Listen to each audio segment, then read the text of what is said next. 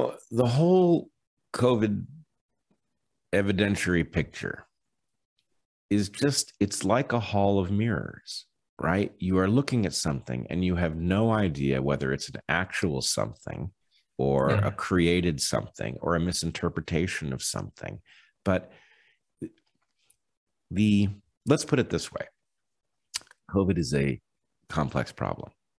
It's not this complex, right? Yeah. We have hundreds of years, frankly, of work figuring out how you analyze things. We've gotten good at analyzing for simple patterns like, if you had this treatment, are you more or less likely to die over X period of time? That's not a difficult problem.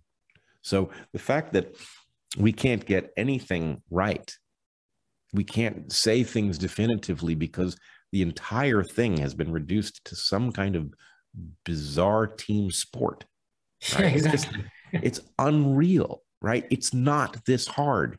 Get some smart people, put them in a room, immunize them from bad consequences, and have them talk about how you would figure out where we are and what to do about it. Yeah, but it's not going to happen, is it? It's too late. The It's too debate is too late. polarized. Yeah.